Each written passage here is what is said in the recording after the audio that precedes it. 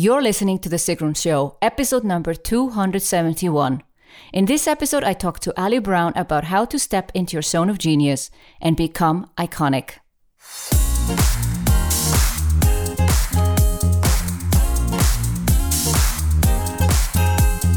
Welcome to The Sigrun Show. I'm your host, Sigrun, creator of Samba, the MBA program for online entrepreneurs. With each episode, I'll share with you inspiring case studies and interviews to help you achieve your dreams and turn your passion into profits. Thank you for spending time with me today. Building an online business takes time. I share with you proven strategies to help you get there faster. You'll also learn how to master your mindset, up-level your marketing, and succeed with masterminds. On today's episode, I talked to Ali Brown, who was one of the first online entrepreneurs and the first woman to conquer then a very male-dominated field. She has been called the entrepreneurial guru for women by Business News Daily and one of Forbes' Women to Watch. Today, Ali is the world's eminent coach for 7 to 8 figure female entrepreneurs and the host of Glambition Radio podcast. In this episode, we talk about her journey and how stepping into her zone of genius created her iconic positioning. Go to sigrun.com/271, where you will find links to Ali and the show notes of this episode.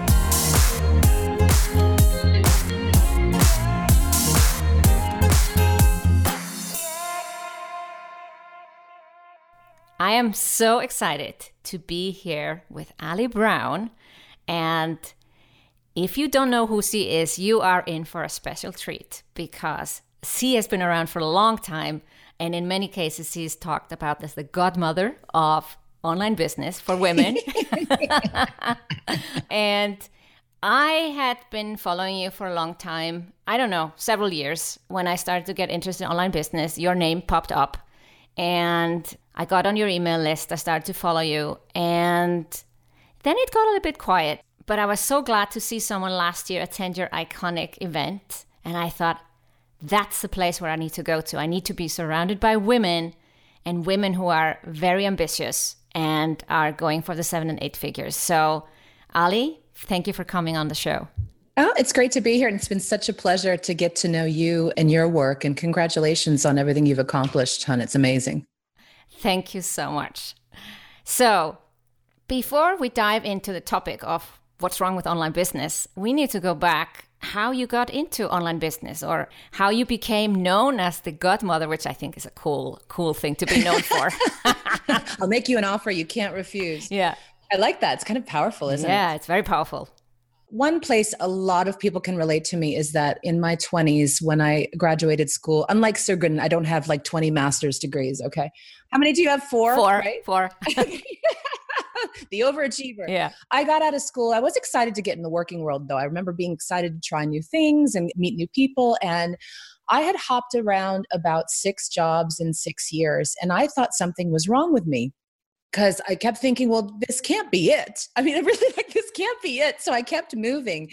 And I liked some things about each job. But the last job I was at was actually this little ad agency in Midtown, New York. And it had like 10 people working there. It was these bumbly old guys running it.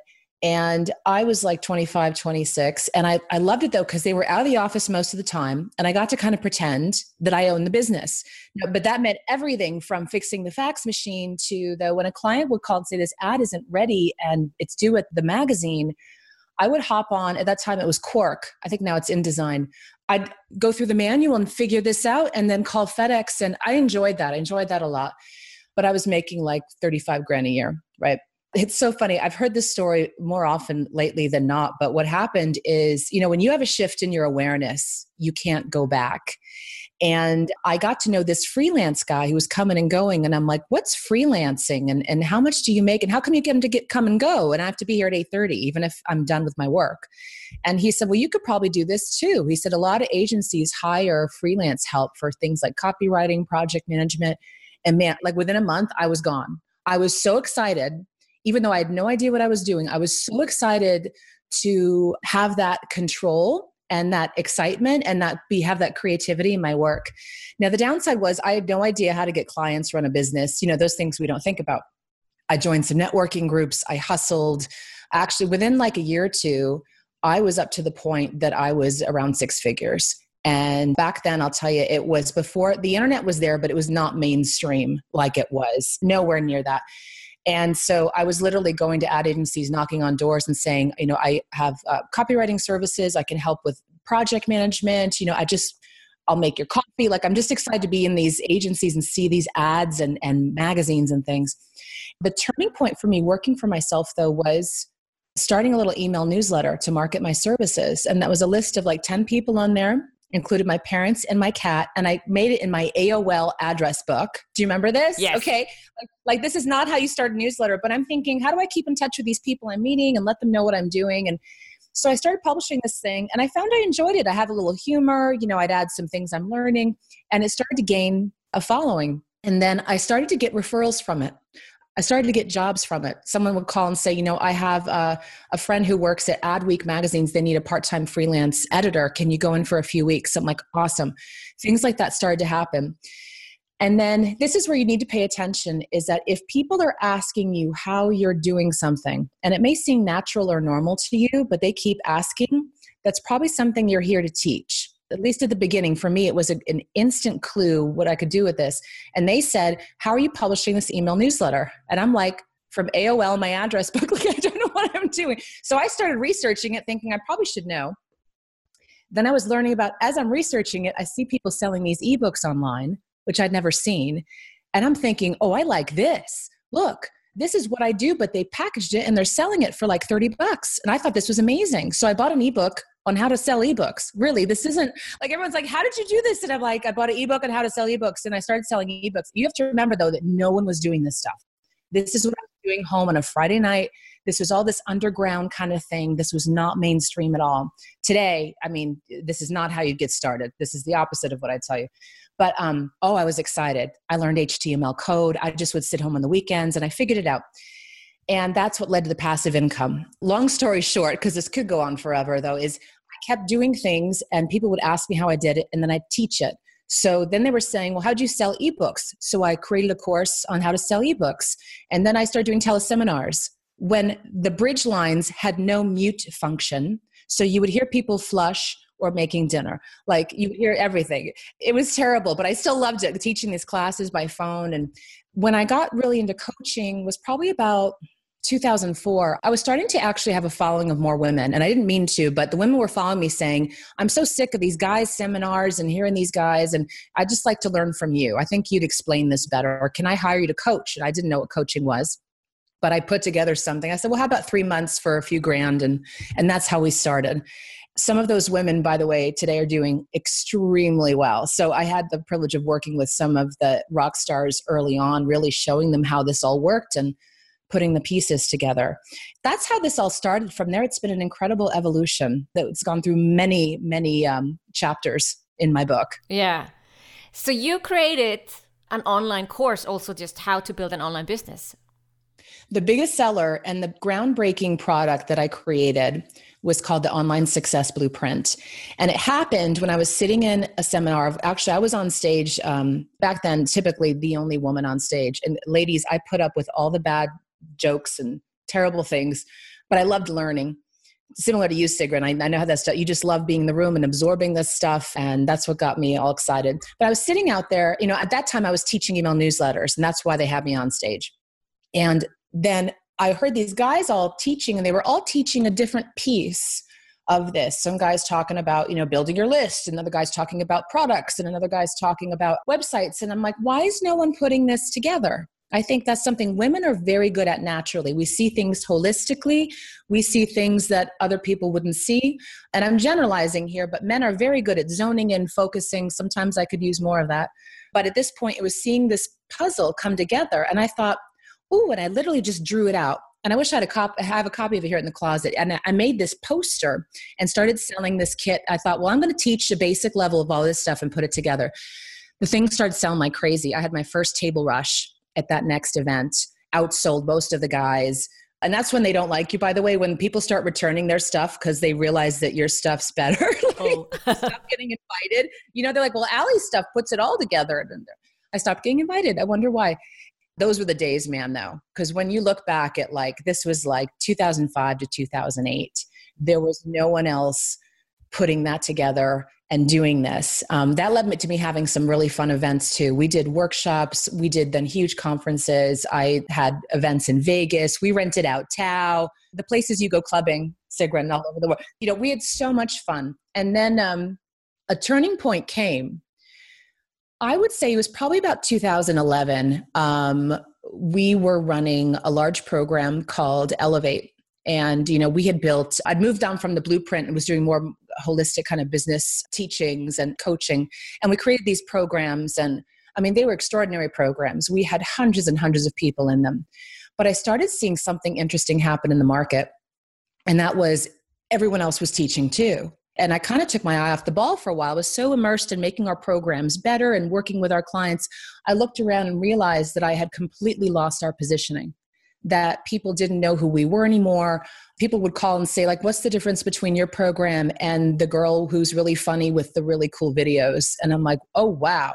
What? If there's a question there, that means something's not clear. And at that moment, I realized I had two choices. One was I could keep pushing this the way I'd been pushing it and growing it the way I'd been growing it. But I realized that was just going to take a lot more work and a lot more money and a lot more team. Or I could blow it up and completely start over in a new chapter where I'm only using my gifts, getting back to having more time and freedom. But my ego was going to have a really hard time with that. Yeah. Because my ego was big. We did big things. And Ali Brown had the big events and the big programs. And this was a transition period of several years that it took. Also, I happened to meet Brett, my husband. We had twins very quickly. Who has this happened to? Me. Ladies, be careful in your 40s. You could still get pregnant and double your money. Be very careful. Okay. But we're thrilled. He works with me in the business today. It was a huge blessing for me. So a lot of life changes got me to start kind of questioning, what was happening. And the problem I see is a lot of women, especially, jumping into the online businesses, and they're being taught by people who have never truly mastered business.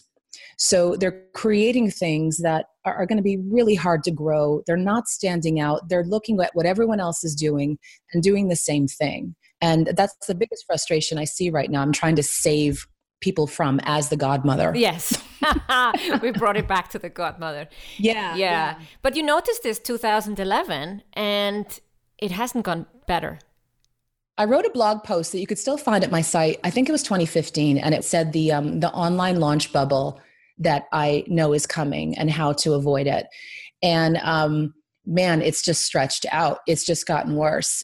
And what we have here now is, especially if you're in the coaching space, those of you getting started, you need to be aware of a few things. It's still a wonderful profession. I don't want to deter anybody. There's so much opportunity, but there's so much saturation and noise online that it is extremely hard to stand out. And the problem when you have everyone getting in the game is that everything becomes devalued. So even if you have something to offer, they're going to be looking for it cheaper, different, free, right? Everyone wants free stuff now, that it's become an extremely challenging environment to do a typical coaching course launch, and I see a lot of people spending tens and tens of thousands of dollars on courses and coaches, but before they're clear on what they want their business to be. That's one thing I've really admired about getting to know you, Sigrun, is you truly have business background. Imagine that. Imagine being a business coach with a business background. Wow. And you're not fresh from your barista position. Not that we haven't worked those jobs in our early years, but it's important that you learn from someone who has a good perspective on the industry and who has a real business background, because then you're going to learn the skill sets you can use for the rest of your career, not stuff that's going to disappear in 6 weeks. So you basically, what you've done with your business, you've gone a little bit back to the basics, because the internet can change and your business will not change if you keep doing what you're doing today. Yeah. So what I did is I did an exercise that was in a book I recommend called The Big Leap by Gay Hendricks. And I mailed this to everyone who attended my event. Very simple read. It's deceivingly simple. You may be like, oh, nice coaching book.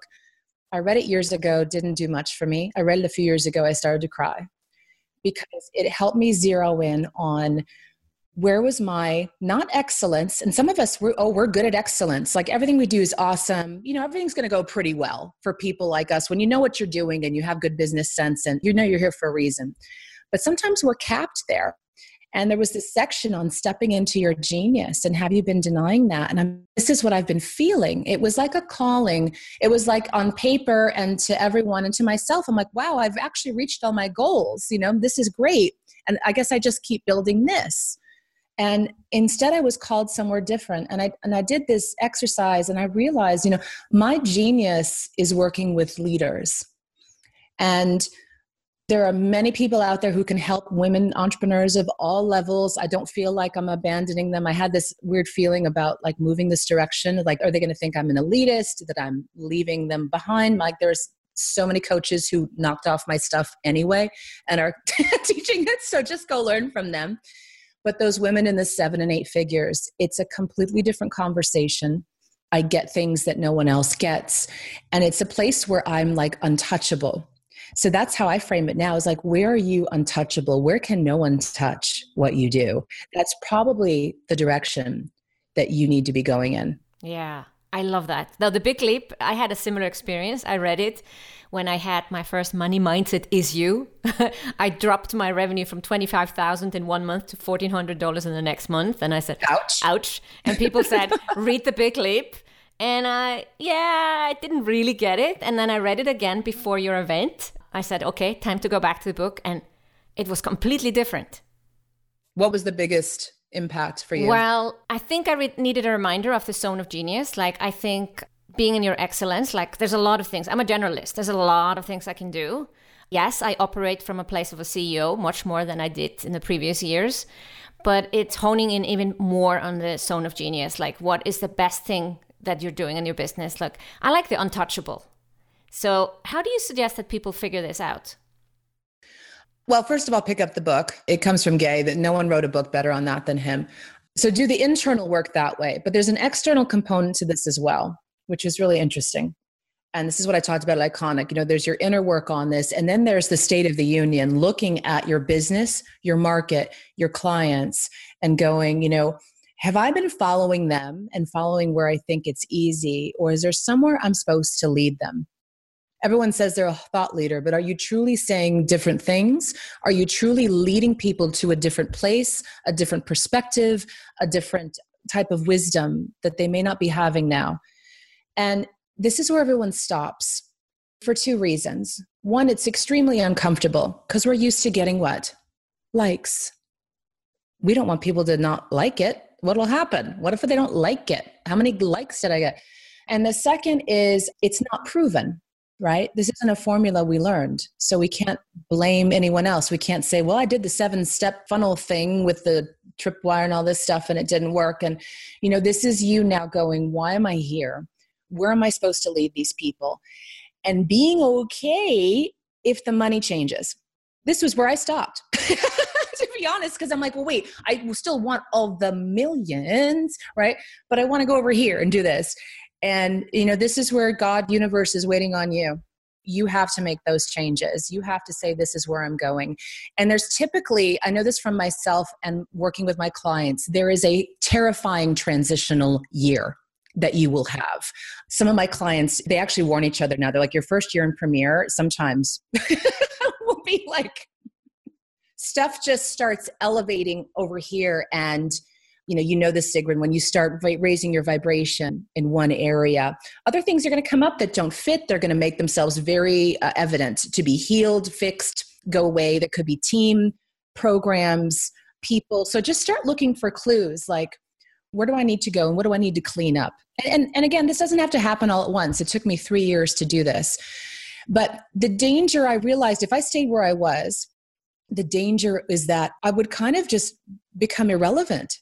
I would fade into this sea of coaches, and I don't want to have that on my epitaph saying, yes, she was a good business coach. I felt like I'm going to go over here in this lane of one, this category of one. And for positioning externally, it's brilliant because yes, it's working with a smaller market, but now that's what I'm known for. And I had to stake that claim again. And I want to emphasize it didn't happen overnight. I still have people calling, say, can I interview you on like email marketing? And I said, no, here are some names of other people. That was years ago. This is what I'm doing now. So think of this as internal, but also external. Is your market just only wanting free shit? Are you competing with all these other people in your industry and you're sick of it, right? I mean, everyone has even the same hair. They have the same photos. If I see the coffee cup with the journal again, that picture, I hope you don't have one. I think I have one, sorry. Yeah, okay, everyone has the coffee cup on the couch. And, I'm doing some new photos too, and there's probably going to be a couch photo, but you'll see a lot of the same stuff is what I'm saying. So that's what we need to keep in mind, right? And look, I had a lot of the same stuff that looked like everyone too. And I'm like, I'm going to do the opposite now. So my best advice to people getting started, which freaks them out, is typically you should be doing the opposite of what everyone in your industry is doing. Like it's an easy way to stand out. If they're doing XYZ, you need to do ABC. I have one colleague of mine who's taken his whole business offline. And it's fascinating because first of all, it helps him stand out.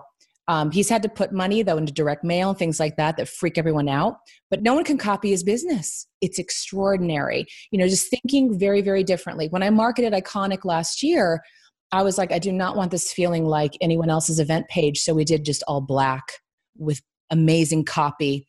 I had a friend call me after that. She said, you sold that out without one fucking video. I hate you. I didn't do one fucking video. So start just thinking that way. I know this is a lot to throw at everybody, but really, if you don't do this, and especially in the US, they predict there's a coming recession, okay? There's going to be a huge shakedown. And if your positioning is not solid, if you don't have a solid business model and a market that has money and sees you as worth investing in, you're going to have a really hard time. This comes back to the positioning that you did at Iconic. So I've already shared, at least with my paying clients, my breakthroughs and insights. And I love that you mentioned category of one. Can we dive a little bit into that? Can you mention like an example of what that means? We're taught often, get excited about competition. It makes you better, right? To be the best, be the biggest, do things better. And that's actually exhausting. And it's hard to prove in your marketing. And people can't see the difference right now. Even educated people are looking at marketing and it's all blurring together. Even if you're offering the PhD in your industry and people are selling the ebook, right? People just aren't understanding. So competing in any category where there's a lot of competition, unless you're just naturally eons above, is going to be a losing game because you end up then competing on price. You end up working harder. You end up pouring more money into ads. It's just crazy. Think about where that place is where you are untouchable and where can you be a category of one? How can you get super, super clear on that? So for me, it's just easy example is that I decided to be the preeminent coach for 7- and 8-figure women entrepreneurs. There was no one claiming that. There were other coaches who worked with those women, but didn't claim it and own it and not work with the others, right? Yeah. This is what I did that would scare the crap out of most people out there because if you were looking at numbers and a market, women business owners in the US make up less than 3%. Some people say 2% of the entire pool of women business owners. Then narrow it down to the type of women I want to work with in these types of businesses and eat, right? Anyone out there would say, well, that's crazy. It's too small a market. Oh no, it's perfect. They show up ready to invest. No one misses a payment. It's a dream come true. No one gives me a problem. It's so evident now that I get people calling saying it's time to work with Allie. Literally they talk to Jen and my team and say I'm at these numbers. I've worked with blah, blah, blah, blah, blah. I've done the whole circuit. And now we all know that then comes Allie, right? So I'm trying to think, do you have another example from the event that you could remember? Because I wish I had my notes in front of me on that category of one. Well, there was the podcast service. One of your clients has a podcast service. Yeah, good example. So Jessica and Margie, who they're together all the time. I've never seen them apart, so I call them Jargy. They're going to be at the meeting actually next week. They started a business that really was founding a whole new industry. Their business is helping guests connect with great podcasts, right? They really do a lot of research and make the right matches. The problem was then people started copying their business. This always happens, by the way. They're like, oh, this looks easy and we can make money. Let's do this. once people work with the other businesses, they find out they don't know what they're doing. The problem was they weren't making it as evident that they're really the only game in town, how long they've been in business, their qualifications, the number of shows in their database, their specific process for matching guests with the best shows that will get the best results for them. Like they have this whole process, but from the surface, it was indistinguishable. So a great exercise is to think of like the 3 things that you do in your work that maybe no one else does, or 3 claims to fame you have that no one else has. Really getting clear on why you're different. And this is a little different than the old USP exercise. This is really looking at where can you create that category of one, that untouchableness. I love that. So now they're talking much more clearly. Now they're saying we are the leading podcast agency in North America, possibly the world, Yeah. And here's the thing too, we're all going through these exercises and I could see people just a little hesitant. We're not used to saying, yeah, I'm the best. I'm number one. That's what the guys do easily, by the way. Like we're not used to that. So I said, the superlative police are not going to come out with you. No one's going to come and knock on your door in the middle of the night and say, you're actually not number one. You're actually not the leading. These are often things that we can't prove, right? But you just know that you're the best. You're the leading, most recognized. That's what I use often too. Ali Brown is the most recognized coach in the world for women entrepreneurs. I could say recognized, right? That's something I could say. So think about where you can make that ballsy claim to fame and start using it. It's going to be a little uncomfortable for some of us, right? Got to ease into it. But it's really, once you start using it, you'll actually get quite comfortable with it. Like when they announce you on stage, you'd be like, they didn't say that I was the best. Like they forgot to mention I'm number one, I'm leading, It's so interesting that I have kind of forced my VIP clients to claim that they're number one this and number one that, but I didn't do it for myself. We all, yep. There was another exercise that I loved at your event was the bold claims. So I'm not talking about the category of one, but something you stand for or believe in. You share it maybe. I take my own example. I share it with my paying clients. I can get very kind of fierce and I have strong beliefs. But I realized I was not doing that on the outside, like, to the world. Right. We do it with our safe tribe. Yes. But not the outside. Yeah. So why is this important? For women especially, we'll privately have opinions on things. We will share them often with our colleagues and clients. And to be clear, there are some things I would say in the room with women like you, and I would probably not say outside. Like one of the things I'll say it on your show is that I think it's pretty hard in America not to make 6 figures. If you can't make 6 figures in this business, whatever you're working, if it hasn't happened pretty quickly, then you're either in the wrong business or you may not be an entrepreneur. And some people get upset when I say that. They're like, no, anyone can do it. I'm like, yes and no. If I were to get really clear on that statement and make that a bold, provocative statement, it would be, not everyone is cut out to be an entrepreneur. Or if you're not making 6 figures, just shut the door and go home. Yeah, that will be disruptive. It's not something I'd really say, but sometimes I'm thinking that, and I'm thinking something's not working. Maybe this isn't it. Just go get a job and figure it out and come back. So do you see where I push that though? Where we hold back, sometimes women will say, oh, I believe, I feel, here's what I'm thinking. Change it to a bold, provocative statement. So I'm trying to think of one that was in an example. Oh, Eleanor Beaton, who's also in Premier, right? She teaches women's leadership. She's from Canada. And we were in a conversation one day and she said something just that knocked me on the floor. She said, women don't want power. And I'm like, ooh, that's like so provocative because you'd think about it. It rifles you for a minute and then you're like, tell me more. And she talks about the dilemma women are having because they say they want power, but they're not willing to do what it takes. But that statement and the way she says it, it's not a conversation saying, some women say this, but they feel that. It's saying women don't want power. And it makes you just go, oh my gosh, like it's true, it's false. I don't know if I agree with that. Yes, no, what do you mean? It's so powerful. So think about an opinion you have that is important to share related to your business, something you really stand for strongly. And how can you make that a bold, provocative statement?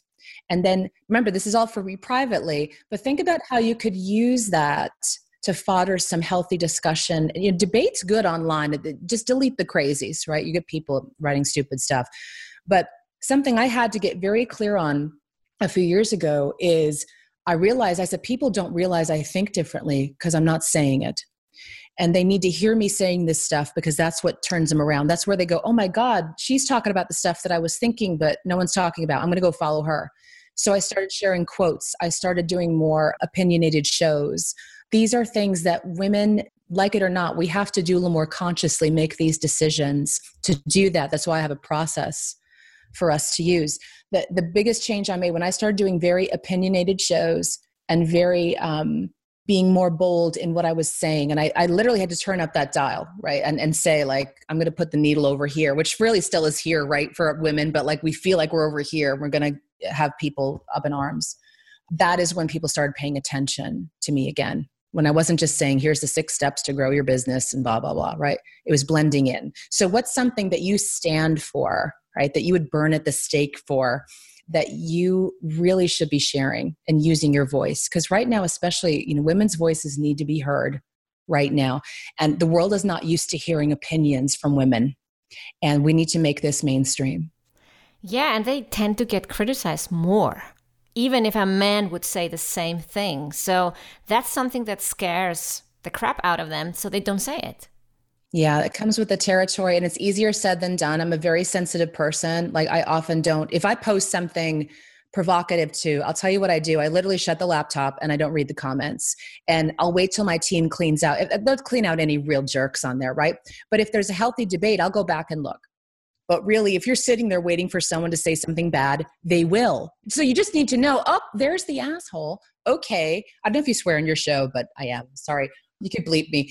Just know we kind of make a joke about it. I'm like, there it is. We were waiting for it. We were waiting for someone to say that, It just becomes part of the game. And then what inspires me is following people doing, real game-changing, risk-taking stuff, like people saying very provocative or interesting things online and seeing that they're not reading the comments.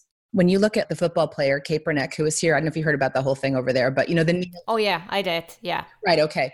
So politics aside, this is a really interesting conversation we had at the last premier meeting, is looking at like, now I'm following him and just to see what his whole thing is now. And people write all kinds of crap, right? And he's not there arguing with them. He's not even reading the comments. He's out doing the stuff that he feels is changing the world. Right. And that's how I'm thinking right now. Like if I'm stooping to feed the trolls, then, I'm not going to get sucked into these fights. I'm going to be focusing on my iconic work. That's where we need to be focused. And that's where I see a lot of women get pulled into these conversations or debates, or my friend didn't agree with what I said. And, it happens at the high levels too. It doesn't go away. So you have to figure out a way to manage that for yourself and for your energy. So you talk about iconic. How did that come about? I think the name is brilliant for the event. So did that just come to you, or did you have to look for it? I was at an event hearing someone talk about leadership, and they just said, there's different kinds of leaders, and some really have become icons of their industry. And I'm thinking, what does icon really mean? And I'm thinking, oh, iconic. I just love that word. I've always liked one-word brands. When I had my event, it was called Shine. The program was Elevate. And it's just such a beautiful word. And for me, it's a combination of, I always go right to Steve Jobs in my mind when I think of that. He was iconic for innovation and standing for beautiful products that gave people joy and changed the world, right? There's people iconic of it. And there's bad icons too. Hugh Hefner was an icon. And in the beginning of the event, I put together a slideshow, and I was debating putting in some ones that go, people like, oh my God, but I kept it. I kept it pretty mainstream, but there were some polarizing people. They stand for things. For the work that I do, I use that word especially to pull out of people like, what is that work you're going to be known for and remembered for? And that is your iconic work.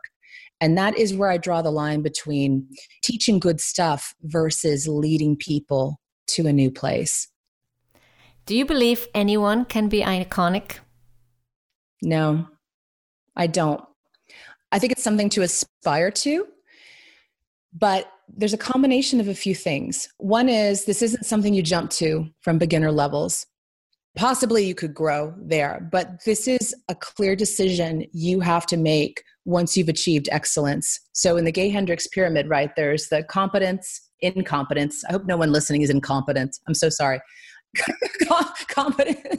Competence, right? Excellence, which is where we get trapped. And then there's genius. And then really I'm working on this whole new, for the book, I have the workshops to get me thinking and dialogue with everybody. And then there's something new always comes out of it. You have to be tapped into your genius to really tap into your iconic work. So it's almost this feeling of being preordained by the universe, by God for something. Like, there's a destiny, there's something bigger for you at stake. And if you don't have that feeling, it may be just that you're at the bottom level and you're working your way up. I know I always had a feeling, though, something amazing was going to happen. I've had it since a child. Yeah. You just kind of know, and you're not clear, but you have this knowing and excitement that this isn't it, Being the prom queen was not the moment, That was not where you peaked, I do think that as the more women I talk to, there's always been a feeling for them that they're here to do something very impactful and grand in their own way. I love that. And that's pure opinion, right? I mean, this isn't a science. It's more of an art, but that's my observation. I already have the name for the show. I always interview people first and then I come up with a name. That's why you wouldn't give me a name. No. What is, do you know? Tell me. Well, how to step into your zone of genius with Ali Brown. Yes. A big block people have when they move into, even if you know where you want to go, is now saying no to all the things that don't fit that. Yeah. There are maybe courses or things or people or events. I think that's one thing you mentioned at your event. Are you going to conferences and seminars that you maybe shouldn't be going to? Even attending, not even running, right? But is that really lifting you to a higher place, or is it just fun? You like the people, there's some good stuff. You have to start making those decisions. And that's hard. That's hard for a lot of people. Yeah, it feels like when I became a CEO, I had been working in the company and became a CEO. So basically my colleagues became my employees. And that shifts something. And I think that's the same experience you have when you stop going to certain events, you stop offering a certain course. Like you said, you feel like you're leaving people behind, but you have to do it. Otherwise, you don't step up into your zone of genius and become iconic. Yeah, I don't want to say lost some friends. There wasn't any traumatic moment there, but definitely there was this. I know for a while there was probably some chit chat like, who does she think she is? And she doesn't want to hang with us anymore. And, she doesn't come to these events anymore. She's too good. And I'm thinking, well, actually, no, I want to make more money. So I'm over here, and I don't just want to sit at the bar and talk about people and do the same stuff and learn the same stuff. I was thinking isn't there more you guys want to do beyond building your list and selling stuff? Like, can we talk about some world issues? I started, make a conscious decision. This is great for women, especially because we typically network laterally, but we don't network up. This is something Eleanor talks about a lot. If you can catch one of her shows on this, it's really good. She said, we network across, but we don't consciously say, I need to be in a different room. And that's what I did. And I literally, through my calendar the next year, I was crossing out stuff. I didn't have stuff to fill it in yet. And I started doing research. I'm like, why don't I go to maybe more of a women's conference, like leadership? I'm going to go to a Inc. 500 event to see what these types of business owners are like. Applied for the Inc. 500, won it, applied for different awards, just totally thought differently. And that's a great place to start if you're not sure. Ali, thank you so much for coming on the show. It's been a pleasure to talk about how to step into your zone of genius and become iconic. Thank you. Go to sigrun.com/271, where you will find links to Ali and the show notes of this episode. Thank you for listening to The Sigrun Show. Did you enjoy this episode? If you did, please share, subscribe, and give the show a review on Apple Podcasts. See you in the next episode.